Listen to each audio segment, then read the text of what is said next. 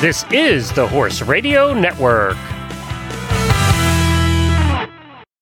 I'm Glenn the Geek in Ocala, Florida.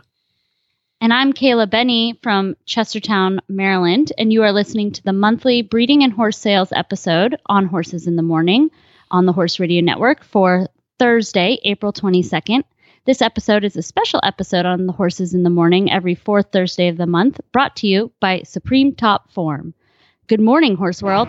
Hey, you made it to the fourth Thursday of the month on Horses in the Morning. That means it's time to talk sales and breeding. Of horses, that is. And on today's show, we're going to chat with Horses in the Morning's beloved co-host, Jamie Jennings. Oh, you mean the Jamie. Other one? Oh. We're going to go over the do's and don'ts and everything in between about buying and selling horses. Nobody wants to hear about your thoughts, Glenn. They want to hear about Jamie's thoughts. I've bought a few horses in my day. You have. And speaking about that, about having buyers or sellers agents for the whole process would actually be a very good I wish I had one for a couple of those purchases. Exactly. And she also doesn't know it yet, but we're going to go over a bunch of auditor questions. I submitted a thing in the auditor group and I got a ton of feedback, so I'm super excited. And I'm actually going to have Dr. Mark Donaldson back from Unionville Equine, and he's going to answer some questions. And I'm a little nervous. I've given him free rein. He's going to just go off and tell us about his thoughts. We'll just leave it at that. He's always fun. I like having him on the show. And I'm filling in because your new temporary co-host is showing or something this week. She is in Texas, and then they get back. So that's Jess Montgomery. And so she'll be back. And one of these days, I'm going to get Charlie to come back from Land of the Kangaroos. Is he alive down there? What's going on down in Australia? I'm not sure. You never know with Charlie.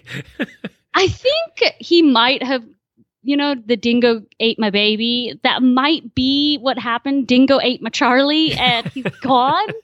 But I actually have talked to him. He's just super duper busy breaking young horses and working with clients. So he will be back eventually. It was always hard. It is hard for us to do the Australia-New Zealand crowd too because of the time difference. It's always awkward.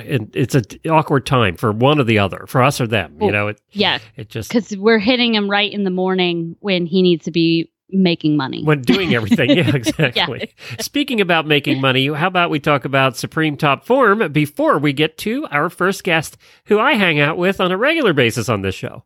So she can wait, right? Yeah, exactly. She's just waiting for commercials. So Perfect. Well, Supreme Top Form is a joint supplement that is 99.8% pure glucosamine hydrochloride and 99% pure hyaluronic acid.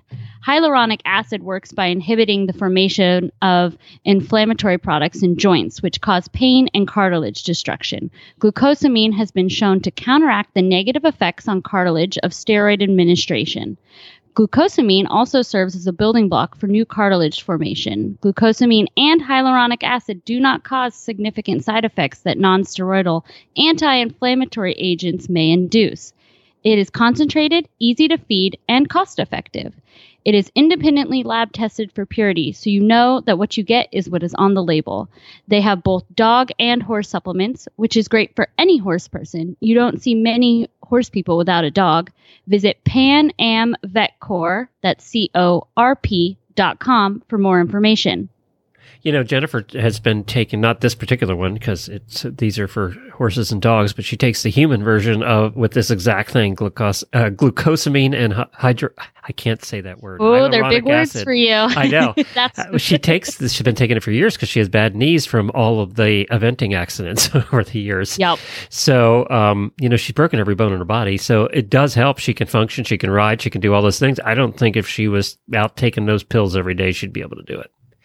Yeah, so it really does. And having been made by a vet, it speaks volumes. The formula is going to be correct. Yes, exactly. So, and we're just super thankful that they are the title sponsor for this episode. PanAmVetCore.com. Yep. PanAmVetCore.com. And you'll find that too. If you're ever wondering about something we talk about in the show, a guest link or one of the links we talk about, whether it's a sponsor or guests or us as hosts or whoever, you can find them right in your show notes. And most players now, if you just scroll up or down or left or right, you're going to see the show notes. You can click on it right in your phone and go right to it. So it's that easy. They've improved that over the years with podcast players. So you can find that right there.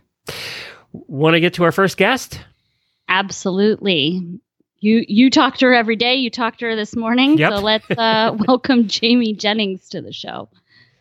All right. So we have Jamie on the line. Jamie, you're no stranger to this. Hello, friend. How are you? Good. How are you? No, it's been 8 years since she's been on a Thursday, but I mean, you seriously, but like you say, I'm not stranger to it. I'm actually nervous to be interviewed. This is weird. I don't get interviewed. Well, I'm not very good at interviewing, so here we are. We're gonna win. You're gonna have to interview yourself and go. No, but thank you for coming on the show.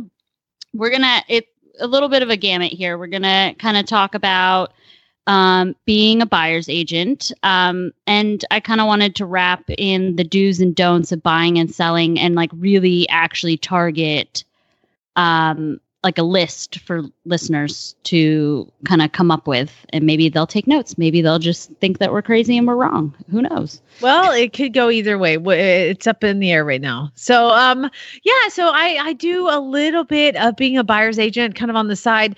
And I think that the reason I enjoy doing it is because it's like a little bit of the matchmaker in me, because I love for people to find, the right man or the right horse. Mr. Right. Yes, find Mr. Right or Mrs. Right, depending. I'm not judging.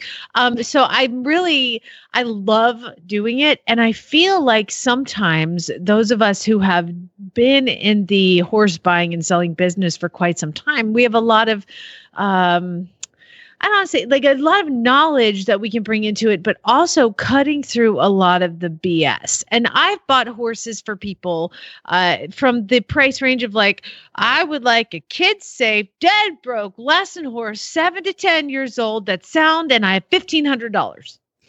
And so I've dealt with that, and I've dealt with the like I just bought a horse for somebody in. The buyer is in Oregon and the seller was in England, and I'm in Oklahoma. And so I navigated all of that for everybody too. And I think a lot of it is having an agent cuts down a lot of the BS.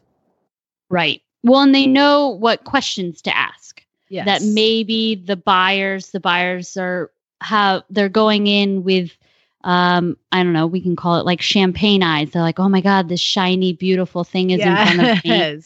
And meanwhile, we're like, so when was the last time it was lame? Yeah. Well, I think, the things like that, just the nitty gritty questions that nobody really wants to ask. Well, you talk about champagne eyes. I mean, I think one of the most important things about being somebody's agent is buying the horse that they need, not always the horse that they want. Yep. Okay. An example of that is recently I was asked to help find, I would like a novice to training level event horse, something that is going, and they had a substantial budget because horse prices right now are through the roof.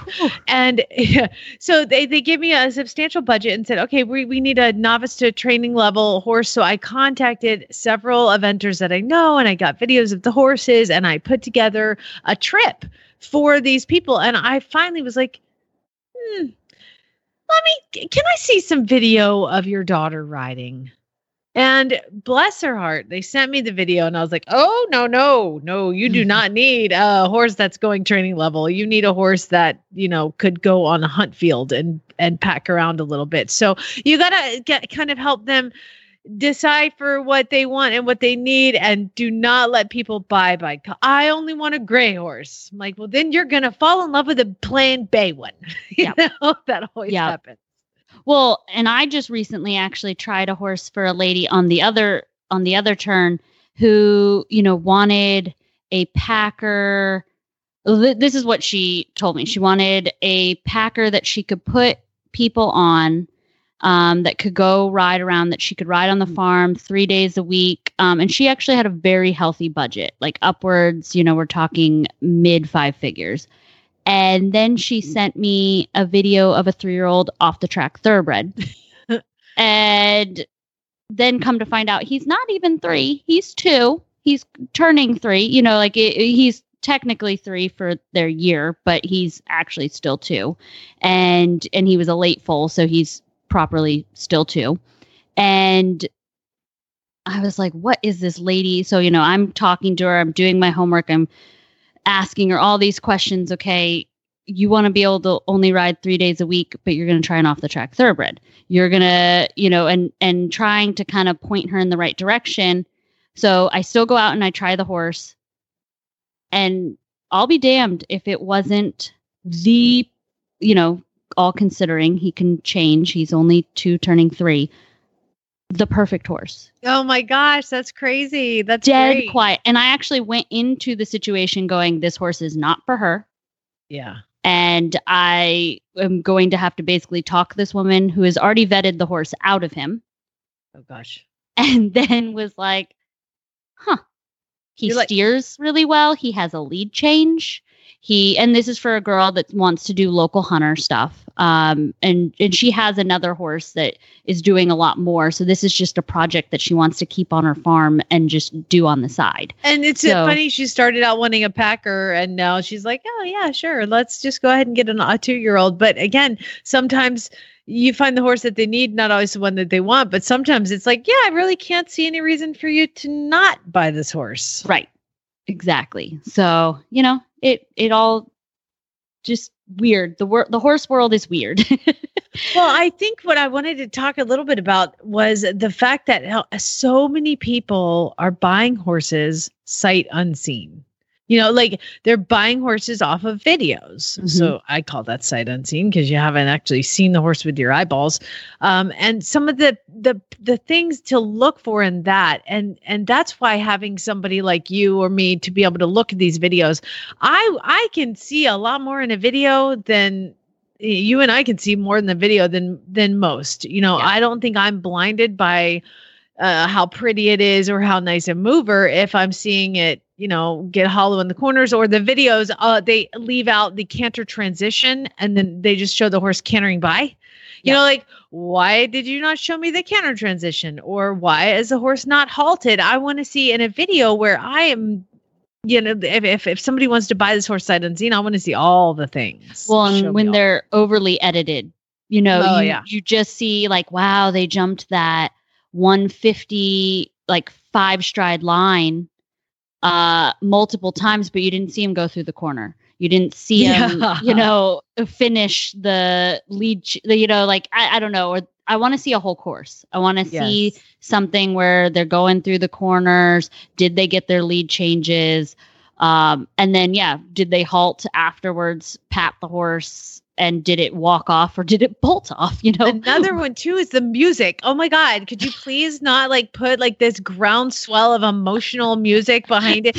I always try to listen to the people talking if there's somebody talking in the video, but if it's music, I turn that down. I don't need to be emotionally affected by, the fact that you're playing Prince, when doves cry underneath this song, and I love that song. So now I'm going to love the horse or whatever, That's a big one to me. But the questions to ask, you said you wanted to go through a little bit of a list.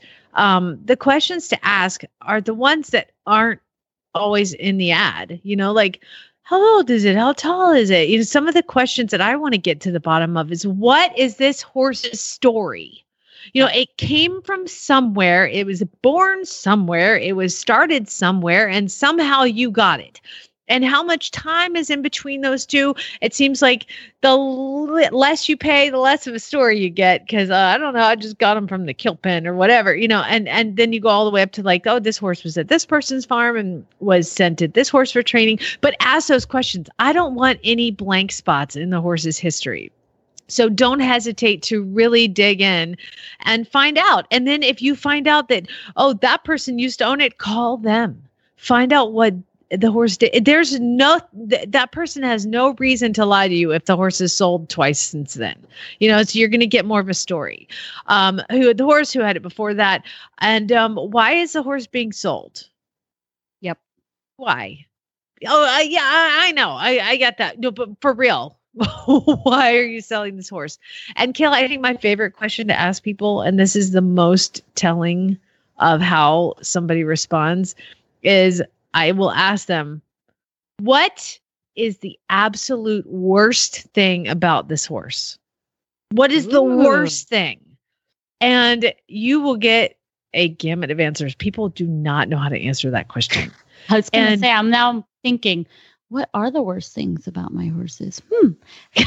Yeah, because, and if somebody goes, man, nothing.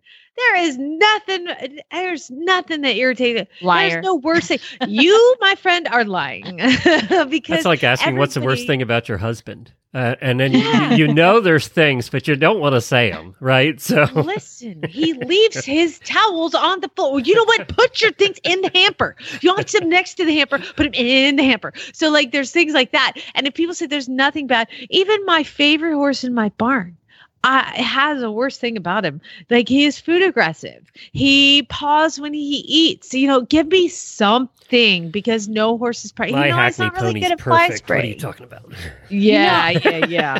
I think that's actually the best question. And I didn't quite think about it, but the other day I had a client that bought a horse and we were riding around, and the guy that's helped facilitate the sale was on the ring, and he's like, oh, aren't you happy? Don't you love him? What's the one thing you hate about him? And the girl turned and looked at him and was like, what? I don't hate him. And he's like, I know, but what's the one thing that you don't like about him? And she was like, oh, I guess maybe his ground manners on the ground. He's like, oh, that's good. At least you like riding him. Okay, cool. Yeah. And that's the thing too. Is the worst thing about him manageable to me? So yeah. I do a lot of horse adoptions where I have people's, a rescue group actually sends me horses to train and other horses. But these horses that come from the rescues, I restart off the track. They are off the track, but they also have been sent to a rescue. So I never know the story on these horses. It's just what kind of the person who drops it off decides to tell the rescue owner. So it's a little bit of a deciphering kind of what has been done, what hasn't been done, where the holes are. And I just adopted this horse to this. Oh my gosh, he is the sweetest horse in the world. Oh, love him. Not a thing. I mean, he's like that 2-year-old you were describing. And then I've gotten to know him over the month. And so they came out to see him, and they're kind of asking me this gamut of questions. And I was like, oh, here it comes. They were like, well, what is the one thing he really needs to work on? And I was like, where's he going to live? And she's like, and this, I was like, okay, this horse, if another horse walks up while he's eating his grain, will murder him. So you have to make sure that this horse is in a enclosed area where he can't see anybody else when he eats his grain. And, maybe he's been starved before. Maybe, I don't know the story, but something about this horse has made him incredibly protective over his food. And they were like, well, what about humans walking up? So I did a video today of me walking up, petting him and while he's eating, and he was totally fine with me. But other horses, that's another story. So that was the worst thing I could tell them about that horse, was his behavior in the stall when he's eating is aggressive. So you got to know all of those things. But then also the most important thing is to know when to walk away. Yep. Do you know what you can deal with and what you can't, and what your trainer can help you with, or what your trainer can't help you with, or what lamenesses your vet can help you with, or what lamenesses you're not willing to accept? Those are also other things that are important. Absolutely. And what's the biggest takeaway? If you had to tell someone one word of advice when they're going to look at a horse. Get help. Because, oh my gosh, how many times I've taken children to see horses, and I'm like, listen, I want you, look at me, listen to me. When we go to see that horse, you walk up to it, do not look at that horse's face. Do not. Don't look at that horse's face. Don't look at its eyeballs. Don't look at its eyeballs. Don't look at his face. Just look at the horse. And I am not kidding you. I have walked after horses with children, and you can like look at them, and their eyeballs have turned into heart shapes. Yep. It's like that cartoon heart beating out of their chest. I'm like, stop it. But I love him. Yeah. but I love him so much. Oh my God. And I'm like, that is why you hired me. So I can help you, because that horse is going, it's just not, sometimes looks and whether they match up with you are not going to work out. So that is what I would say is get some help. Even if you don't hire an agent, get help from trusted friends and anybody that knows anything about horses. Ask Kayla. I charge 10% of the original purchase price is my commission. You have to pay my travel expenses, but that's all. That's what the commission covers, is just like, okay, I'm going to do hours and hours of work so I can present you with 20 minutes of work. You know what I mean? Like, so I'll filter everything. I'll ask all the people. And then when I come to you, I'm going to present to you a nice, neat little package of things that you are allowed to look at, but you are not allowed to look at anymore because they have not been seen by me. So get some help. Well, so you mentioned that you work with off-the-track thoroughbreds, and I've ridden for Jessica Redman, who was on the show last couple episodes, and I had an auditor question, if you don't mind answering. And for the people that don't know, auditors are super listeners, and they're extremely awesome, and they have their own Facebook page. So everyone should go be an auditor. Glenn, if people want to be an auditor and ask questions and be a participant on the show, how do they do that? I'm going to record this part. So you go to horseradionetwork.com, scroll down the right-hand side of the page, you'll see the auditor banner. Click on that. For as little as $3 a month, you too can join the party. Anyway, carrying on. So I put in the auditor page that we were going to be recording and asked them what they would like to hear about. And they were, the amount of questions I got, I was like, whoa, okay, I've got a couple episodes all lined up now. But we're going to go into, they want to hear about the opinions of the prices of off-the-track thoroughbreds going up. And I want your opinion, because you work with that rescue. So all the horses at the rescue, it's just Horse and Hound Rescue Foundation in Guthrie, Oklahoma, they are all $1,000. Okay. So not every horse is going up. And I do a lot of work with New Vocations too on Retired Racehorse Radio, which is another show I host, and their prices are really, really fair. I think it's great that there's value in an off-the-track thoroughbred, because for so long there was not any value in an off-the-track thoroughbred, and it made them very expendable. But now that there might be a value, which is kind of what the whole thoroughbred makeover, the Retired Racehorse Project was supposed to be, with Stuart Pittman. He was like, I want to give these people, he's the one who created it, I want to give these trainers and these owners a reason to retire their horses when they're sound. So it is fantastic that prices are going up. Yes. Now, am I going to pay $7,500 for a 3-year-old directly off the track? Absolutely not. So again, get help. Find somebody to help you, because I don't know, something is only worth what somebody will pay for it. Yep. And if somebody is going to pay $7,500 for an off-the-track thoroughbred, then that horse was worth that. But I'm not going to pay that. I can't think of a reason one would be worth that coming directly off the track, unless, I don't know, it's American Pharoah or Zenyatta. Like, retired, I'll pay you whatever you want for those guys if you let me have them. But anyway, the price is going up. Great. You don't have to go with that if you're willing to sign a contract, and find a rehoming agency that is very honest, has a good social media presence, because that makes them accountable, and somebody who's also certified. There are certifications that certain rescues have to go through, like the Thoroughbred Alliance TAA accreditation needs to be part of that, or they have to be in the process of getting it. See what accreditations these rescues have. and then you'll be able to find a horse in your price range. So I think they still have you can find New Vocations horses for $500, and they may have some baggage from the track injuries or something, but then you can also go, as high as you want to too. So I don't know if that answered the question, but going up prices, awesome. But yes, no, I think it's fantastic. And having ridden for Jessica and talked to her about it as well. I mean, the prices straight off the track for horses that are retiring sound, or they never made it to the racetrack because trainers are also stopping a lot earlier. They're not even trying because it costs so much to keep them at the track as well. So they're like, okay, we're just going to stop now. But those people have caught on as well a little bit. And so sometimes the prices that resellers are purchasing them at is much higher. Plus then they've got to pay to get the horse to their farm.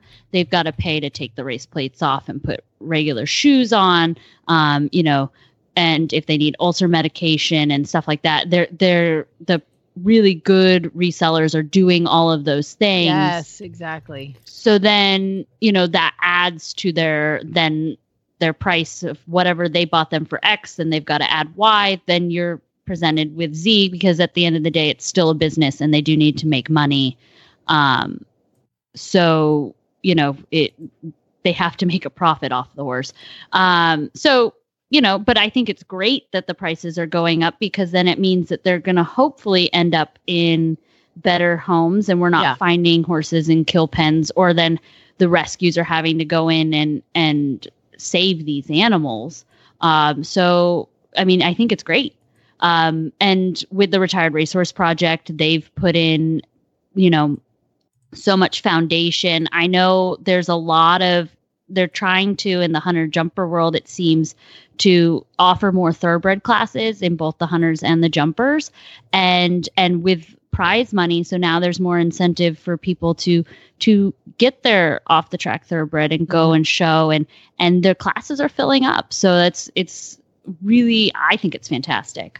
I don't know where in the world you could go and purchase a warm blood that has been started and had a lot of experience and seen a lot of things for $2,500. Yeah. You can't, but you can find a track horse, and I don't know what Jessica sells her horses for, but even up to $6,500, $7,500. These horses have a lot of experience, a life experience. They've been started, they've been sent to they call it the breaker. They send them to that. Then they go to the track, and then they have day-to-day experience there, and they've seen a lot of stuff. And hopefully, as long as somebody was nice to them and they came off the track in mental and physical good health. I can't see where you would ever find that in a warm blood for under, you deal with warm bloods more than I do, but thousands.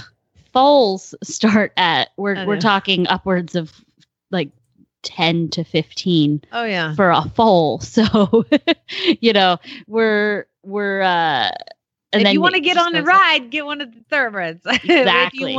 If you want that super fancy dream baby, maybe the foal is the way to go. Not knocking either. I've done them both. Okay, we have time for one more question, and then I'm going to let you go because we got to get to Mr. Mark. But let's talk about trials for sale horses. Do you do trials? I do. Okay. Because if I'm selling a horse of mine, now the horses at the rescue, if they don't work out, you can send them back. Right. But the horses that I've trained, and this is a terrible business practice, but I love them all and want them all to be in the absolute most perfect home, and will go through great lengths to make sure that the owner is happy with the horse, because that was the whole goal of taking a horse and training it, is so they go on, an educated horse is going to have a better life. So that's what I'm here to do, is provide some education and improve the life of the horse. So that being said, I've been burned, but I've been burned less.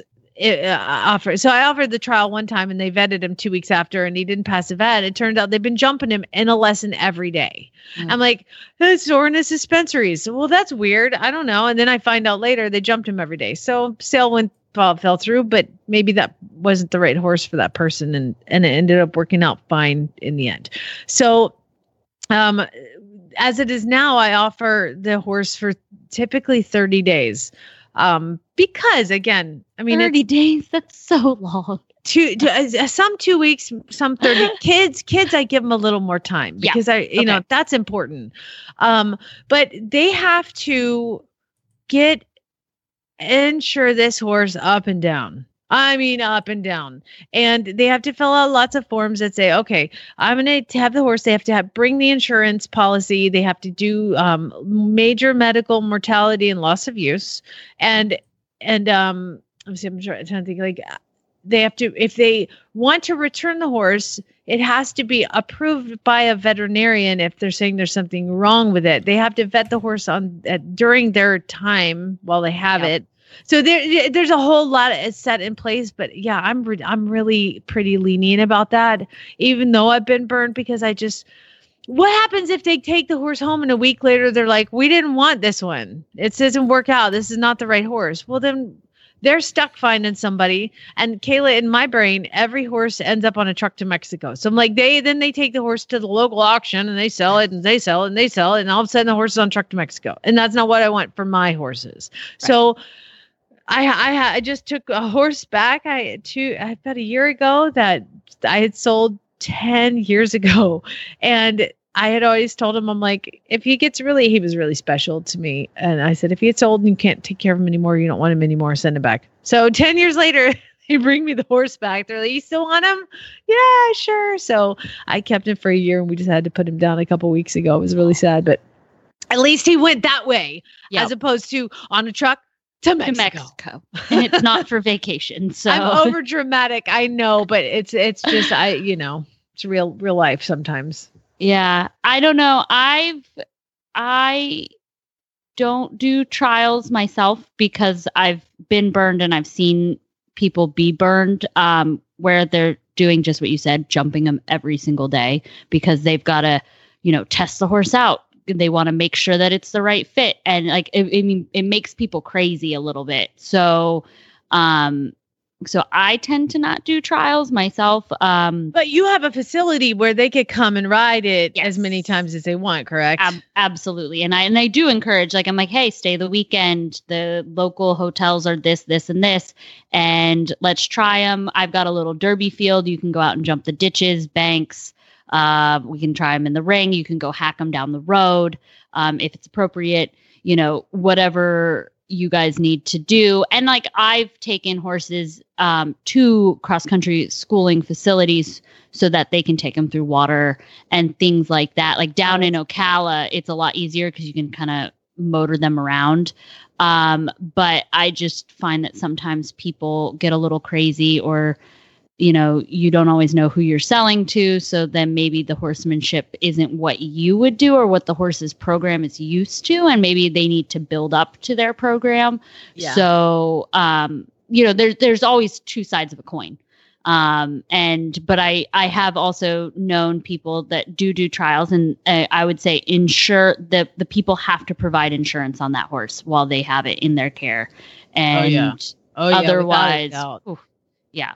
And everything's in writing, like, okay, well, you're providing insurance, but you're also paying the bills. You're going to take care of it if it needs its feet done, all the things that come with it. It's all on you. So you have to be really careful on how the contract is worded. And, again, the theme for the day, get help.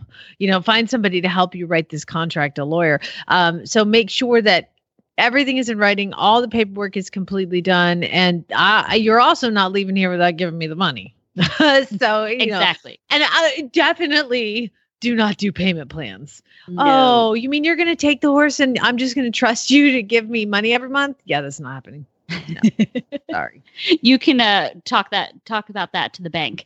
And I am not your bank. Exactly. I can't affect your credit. So you will have to deal with somebody else. Yeah. So, well, thank you so much for coming on the show. And I'm sure Glenn's been super quiet. He's like hiding from us. He's like, he's over me. I've already talked to her today. I have to listen to her all the time. I thought I'd let you, have the opportunity. Us girls gab. So thank you so much for coming on the show, Jamie. And where can we find you if people want you to represent them. Man, you can find me anywhere. Horses in the Morning is one of the podcasts I do, Retired Racehorse Radio, also on the Horse Radio Network. But you can contact me. Either my email is jamie@horseradionetwork.com, or my Facebook page, the training page that I have is called Flyover Farm, Jamie Jennings, Certified Monty Roberts Instructor. It's a lot. Just search a mouthful. Flyover Farm. Yeah, but I had to get it all in. You only got one chance to make a first impression. So yeah, Flyover Farm, Jamie Jennings. You can find it on Facebook there. And I love helping people, and I love horse shopping, and I love all of it. I just love horses. And Kayla, I love you. I love Not you. so much, but love ya. Bye, Jamie. Bye, y'all.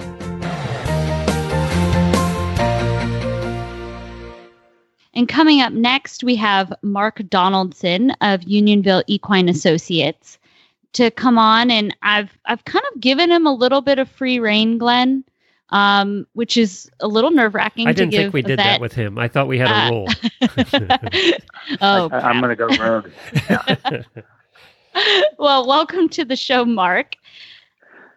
Thank you so much. It's good to be here. After that intro, he's going, why am I here? I don't need this abuse.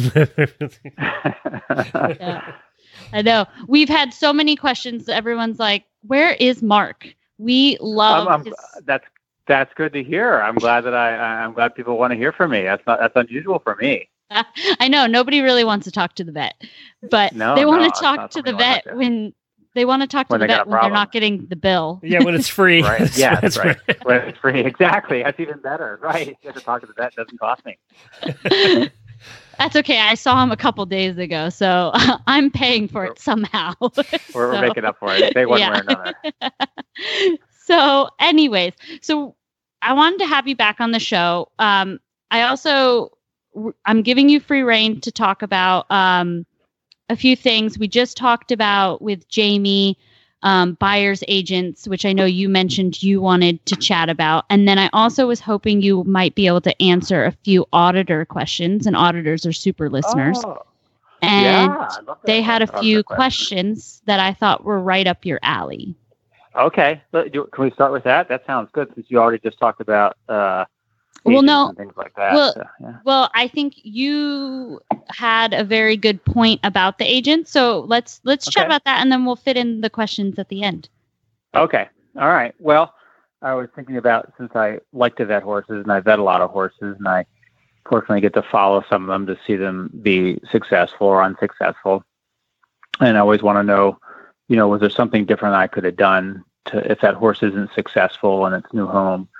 Did I miss something, or should I have done something different, or what was the issue? And I find that one of the most common reasons why a horse doesn't work out for the new owner is more just a mismatch. It isn't because they became lame or ill or something like that. Frequently, it's just sort of a mismatch between horse and rider. And so I think about that a lot when I'm vetting a horse, and it makes me feel good when there's a professional involved that's guiding a buyer to make sure that this is a good decision that they're making. And I was talking to my daughter recently about the fact that I like my job because I get to work with other professionals. I work with farriers, and I work with nutritionists and dentists and excellent trainers like you, Kayla, and I learn from them. I learn a lot from the trainers that I work with, and I find that rewarding.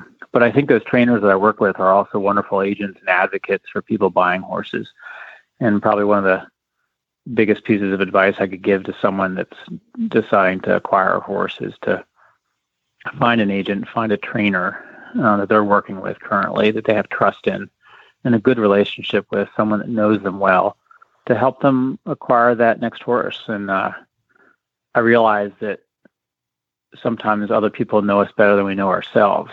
I might want to a fast Italian sports car, but what I really need is a used old SUV, So, well, you are a vet, so you need things to carry your gear. Exactly, right. But I love the little sports car, but not very practical for my job. So, could you imagine showing up? Exactly. You probably say you're paying me too much, right? Yeah, when the vet shows up in a Lamborghini, you have to worry. That's not a good sign, exactly. So.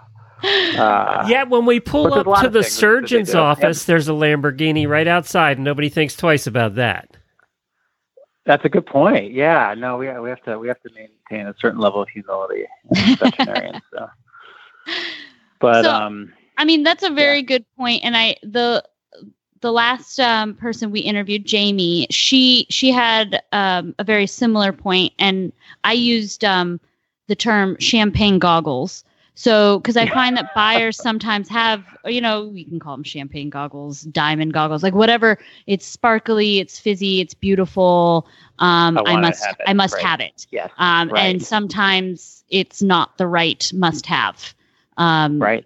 Because again, I too would love a Lamborghini, but that doesn't have 4-wheel drive and isn't going to get me across the field after a rain. I need something to haul my trailer and to get me across the field after it's rained. So I need a truck, and things like that. And then sometimes, like I will, as a professional, I have to, when I'm looking at horses, really take a step back and I make a list of pros and cons of the horse, that I see from videos and things like that. And then I consult with you. So everyone consults with someone, I'll send you the video because I've done it, because I've bought off video from overseas, because that's terrifying.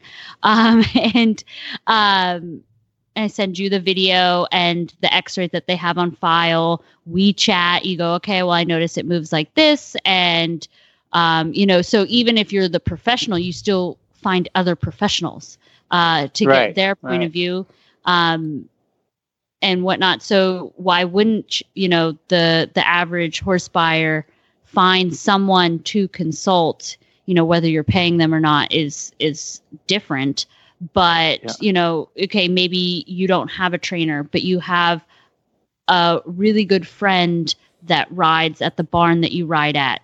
Send the videos back and forth to them. Send it.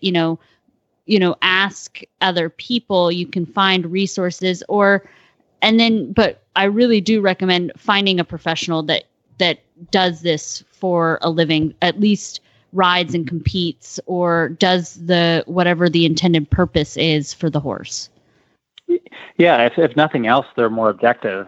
About like you say, if you get, you get emotional about a horse that you see that you like and you want to have it, but someone else might come along and be more objective to say, oh, really, is that probably the best horse for you? And I can see this issue or that. And so I think when we're buying something, we sometimes lose our objectivity, or maybe the other way around. We need to push to say, hey, this is really the best horse for you. Really, you should go forward with this situation. This is a great situation for you.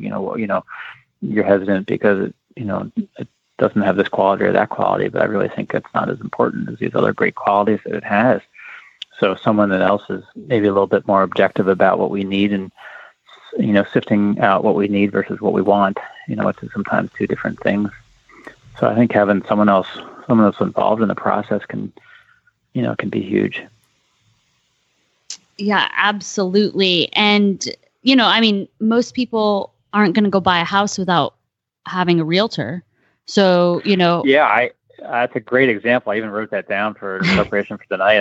I one of the first houses I bought, I had a great realtor who I knew I could trust. And one of the reasons I knew was because I was ready to buy a house. I'm thinking, oh, this is the one I want. I found it and asked him to set up the viewing. We went and looked at it, and I was like, this is perfect. And I said, I really like this. And he's like, yeah, it's a nice house. He says, but did you think about such and such? And I was like, no, I didn't think about that. He says, well, if you ever want to resell this house, that's going to bother some people, and I think you'll have some trouble selling it. And I was like, wow, never thought about that. That's a really good point. And I realized at that time that I could trust him, because had I gone forward, he would have gotten his commission, and I would have bought a house that might have had difficulty reselling. And he was in it for the long game. Like, he's like, okay, I really want to do the right thing for this person and make sure that we have a good relationship for a long time. And I even use that advice now when someone's buying a horse. I'll ask if resale is a desire, and even if it isn't, I might say, hey, if you fall out of love with this horse in a year or two and decide it's not the one for you, think about what your exit strategy is. Will you be able to resell the horse? If let's discover now whether that's going to be an issue for you. And certainly, no one goes into buying a horse thinking they're going to, most people don't resell it. I was going to say, a lot of times it is the purpose. Yeah, it is the purpose, and that's a different story. But that's a different subject. Because it's a different subject. But most people are buying it because this is the horse I want to have for the rest of my life and compete and do great on. Yep. And but it's a good time to start thinking about resale at that time, not afterwards. And do you like to deal? So when you're doing the pre-purchase, and do you then only deal directly with the agent, maybe representing, or do you want to talk to both the buyer and the buyer's agent? I do both. I think ultimately the buyer's writing the check, and they deserve to have my attention and have their questions answered and that sort of thing. So I always give them as much attention and time as they need to consult with me. I think that including the agent is really helpful and necessary because they can help interpret some of the things I say. If I say something that's not clear, I use some jargon or whatever, they can say, oh, well, what do you mean is this? Or that's a good point that he brings up, and maybe you should consider this. And so I do like having them both involved, and I know it's a little extra work to maybe to explain things to two different parties or in different ways. But I generally find it a really good thing to have the agent involved. It gives me a level of comfort. Sometimes the agent brings up questions or suggestions that maybe I hadn't been aware of as far as the buyer's needs or previous experience or desires, future issues with the horse's potential and use. So the agents, I find them to be in general very helpful. They're professionals that do this for a living, or at least they train or ride or work with horses for a living, and I find that really helpful. So when you're going into a pre-purchase, do you like it when the seller has x-rays on file? That maybe you can reference prior to doing the pre-purchase? Yeah, I think it's helpful. It gives me a level of hopefully optimism about the situation. Usually if they're sharing them, it's because there's some confidence that this is good. If there's some blemish there, then I can give my opinion on it and say, hey, this is a radiographic blemish, but I think it's probably insignificant with regard to the horse's performance in future, or interpret it in the context of the intended use. If it's an older horse we've talked about this a little before, if it's an older horse that is a warrior and he's done a lot, well, there might be some abnormalities in the radiograph, but if he's going to be used for a less intense purpose, it might be less relevant. Right. If resale is an issue, that's different, So, or we could, depending on how long ago the radiographs were, they might be useful to compare to what's going on now. Yeah, right. Has this abnormality that was present 3 or 4 years ago, has it changed much, if not at all? Well, then maybe the significance of that abnormality is even less. So certainly now, as a seller, sorry, I'm going to interrupt for a minute. As a seller, what x-rays, so if you wanted to have a basic set of x-rays to have on file, maybe you're not going to x-ray the whole body because that's expensive and probably more than most horses are worth. Yeah. What films would you recommend people invest in? Well, it's common in Europe to take more so than in the States to take maybe 1 or 2 views of each joint. Each foot, fetlock, hock, stifle, maybe back, and the views that are chosen are ones that are most likely to show the important abnormalities. So that's sort of a way of hedging. You're gambling a little bit that you're going to take less radiographs, but take the ones that you think are most important. And that can be useful. It's a risk, though, and I always explain the risk in that. If someone decides they want to do that in the context of their own purchase exam, that they're taking a risk that if we take one or two views of that joint and they buy the horse, that there might be something discovered in a complete radiographic series of that joint, which might be 5 different views, that might come up as abnormal, and that might occur as a problem down the road, or it might occur in a future resale that we didn't see the important view in that 1 or 2 that we took of that joint. But now that 5 are taken, the abnormality becomes apparent. But you're saving a fair bit of money. You're taking half or a quarter of the number of radiographs. So it's a calculated risk, and it depends on your level of tolerance for risk. Are you willing to take a chance to save some money, or are you a person who wants a sure bet? And maybe that depends on the economics of your situation, the value of the horse, your tolerance for risk, lots of different things, the horse's history, ability, things like that. Now, where do you see the most common, abnormalities? And I know that's a very open. So if somebody just had a budget to maybe do feet and hocks or fetlocks, where would you recommend putting their money? Yeah. I think the front feet and hocks are probably the most common thing that are radiographed, and I think that's probably because they might be the most difficult to assess without radiographs. Just the nature of their anatomy makes them maybe more difficult to assess externally, to say, oh, yeah, I think there's something in there. Some other joints as a veterinarian, are easier to assess externally than are the feet and hocks. So I think that's probably why those areas are most commonly radiographed. I think as far as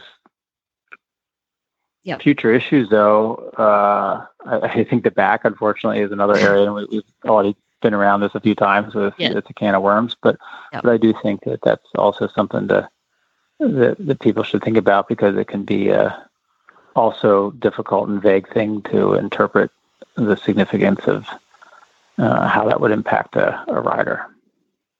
Now I'm gonna get a little testy for a minute. Up, didn't I? I'm gonna get my hackles up. No, not about the back, actually. So I had a pre-purchase that I did a couple years ago on a sale horse, and we did all the common x-rays. And I had someone recently pre-purchase them for sale, and they did hind fetlock x-rays. How common are hind fetlock x-rays done? Because I've seen them done maybe a small handful of times, but I've never had a hind fetlock issue, so I've never done them myself. And we did end up finding something on the x-ray, very minor. It wasn't, but it was just very surprising because it was something that I wasn't expecting. It wasn't on your radar. Yeah, it wasn't quite on your radar. Yeah. I mean, I think it's a fairly uncommon source of problems, to be honest. Although I think maybe it's more common to see radiographic abnormalities than it is to see them as a source of a performance problem. So many horses might have an OCD fragment, or the fragments of the plantar process, the P1, the back of the fetlock, are fairly common, but many horses perform quite well with them. So yeah, again, it's just playing the odds about whether you were to radiograph something like that. The other approach I take with my purchase exams is some people don't know what they want, which is okay. Like they come to me saying, this is my first horse that I bought, or I bought one before, but it was years ago, and what should I radiograph? And one of my answers sometimes is, well, how about if we look at the horse together and decide? Sometimes people have a clear idea what they want radiographed going into it. I want this, and that radiographed. I'm like, okay, sounds good. Other times they won't know, and I said, well, let's look at the horse together.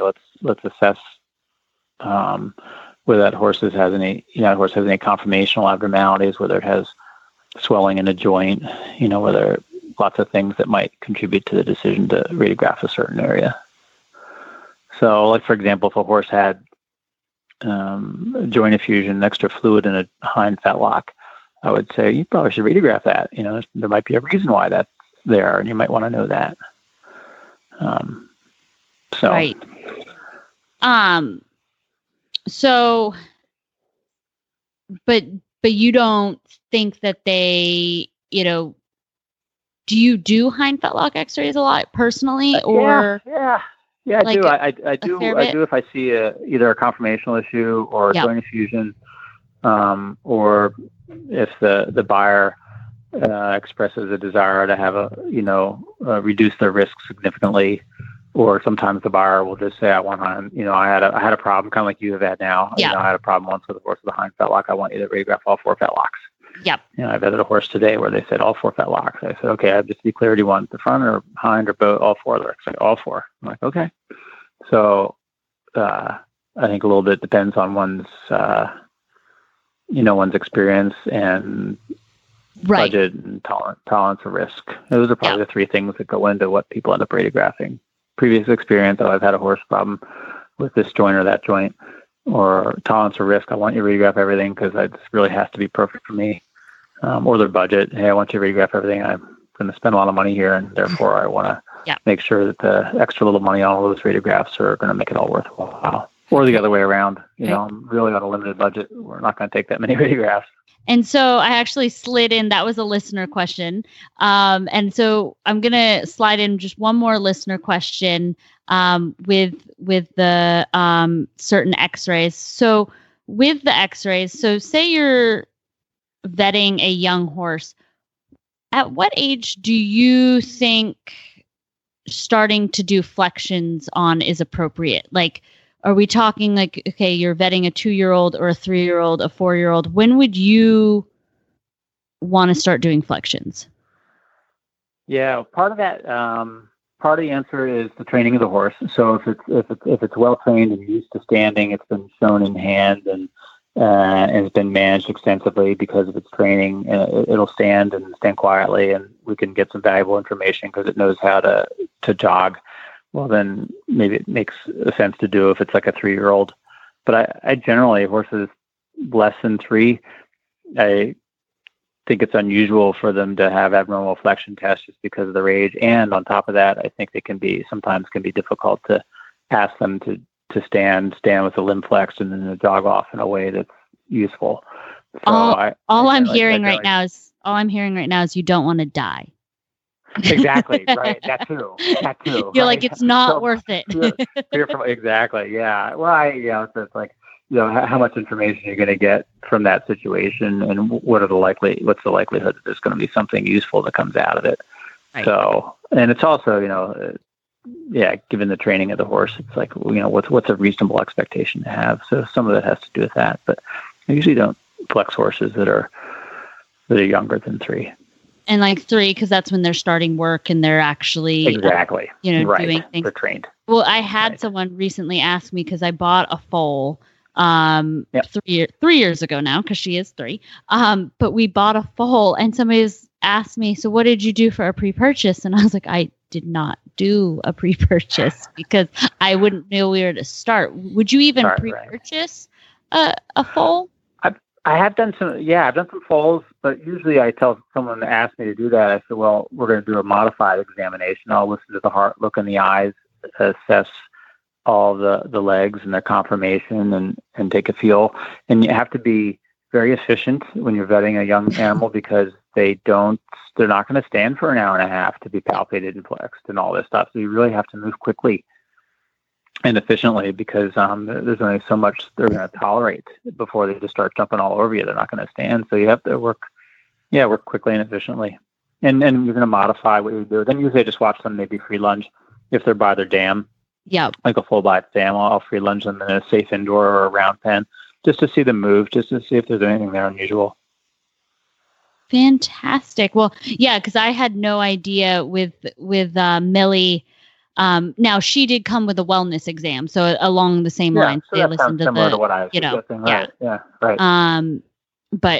But that's just, it's so odd getting into the younger horses, you know, what you should do, what you shouldn't do. So thank you so much for answering, and thank you to the auditors for submitting those questions. Those were fantastic. If people want to call you and set up a pre-purchase, or maybe not call, but give us your website, how they can contact you, all of the good stuff. Yeah. So Unionville Equine Associates is in Oxford, PA. We're in southeastern Pennsylvania. The office number is 610-932-6800. And I'm always happy to answer questions. If someone has a question about betting a horse, even if I'm not the one doing it, I'm certainly more than happy to do that. And our website is UEA for Unionville Equine Associates, UEA, VET for vet.com. So thank you so much for including me tonight, and I hope to come back to the show again soon. Absolutely. I'll give you more heads up next time, so then we can be organized. So perfect. Thank you so much. Thanks, Doc. Very good. Thank you. All right. Have a good night. Well, that was a great show you put together. I hope it helped people who are looking at buying a horse or selling a horse or one or the other. We're always buying or selling or acquiring. So that's true. That is so true. So I wanted to mention that tomorrow we're going to have a best of episode for you. Today, we actually recorded this early. So today, Thursday, I get my second COVID shot. We're not sure what's going to happen with that. Jennifer does too. And it's also my birthday this weekend. So we're taking the day off tomorrow, and I'm actually going to take the day off and not work. Perfect. For a change. So that'll be special, and hopefully you'll be feeling good the day after I hope your shot. If all I do is get sleepy and have to take a 24-hour nap, I'm good with that too. So perfect. And then you can wake up and party like a rock star. That's it. It's your birthday. Yeah, so I do this so much of that. Yeah, that'll be great.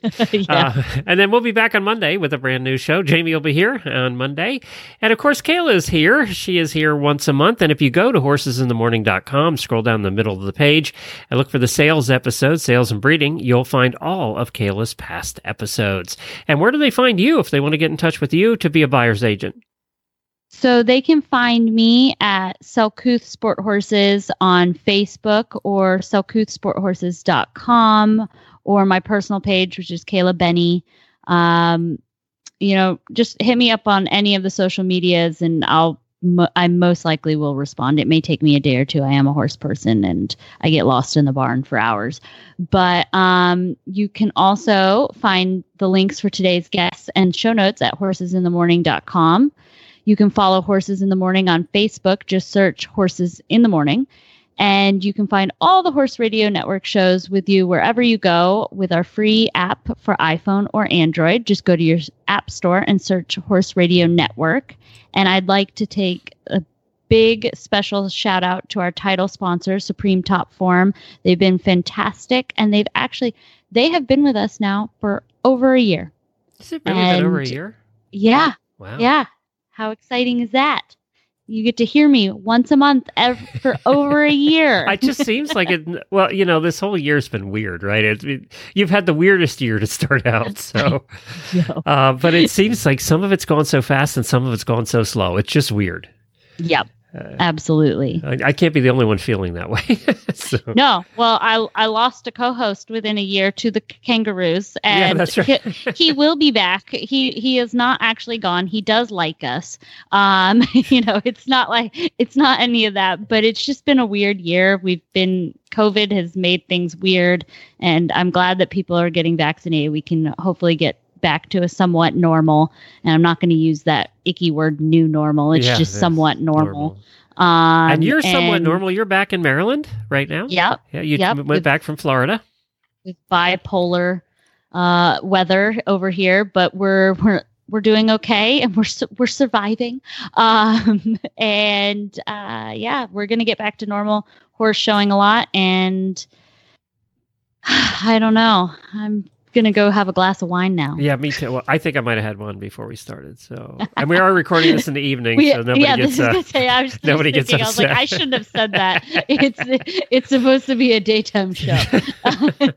Oh, don't you think our listeners have started wine in the morning some days? Don't you think that's happened? Oh, that sounds delightful. Yeah. I might have a mimosa tomorrow morning. Anyway, so Thanks, everybody. We appreciate you stopping by, and we'll Thank see you you. all again in a couple of days. perfect. And remember, riding like life doesn't need to be perfect to be wonderful. Give your horse a pat after every ride.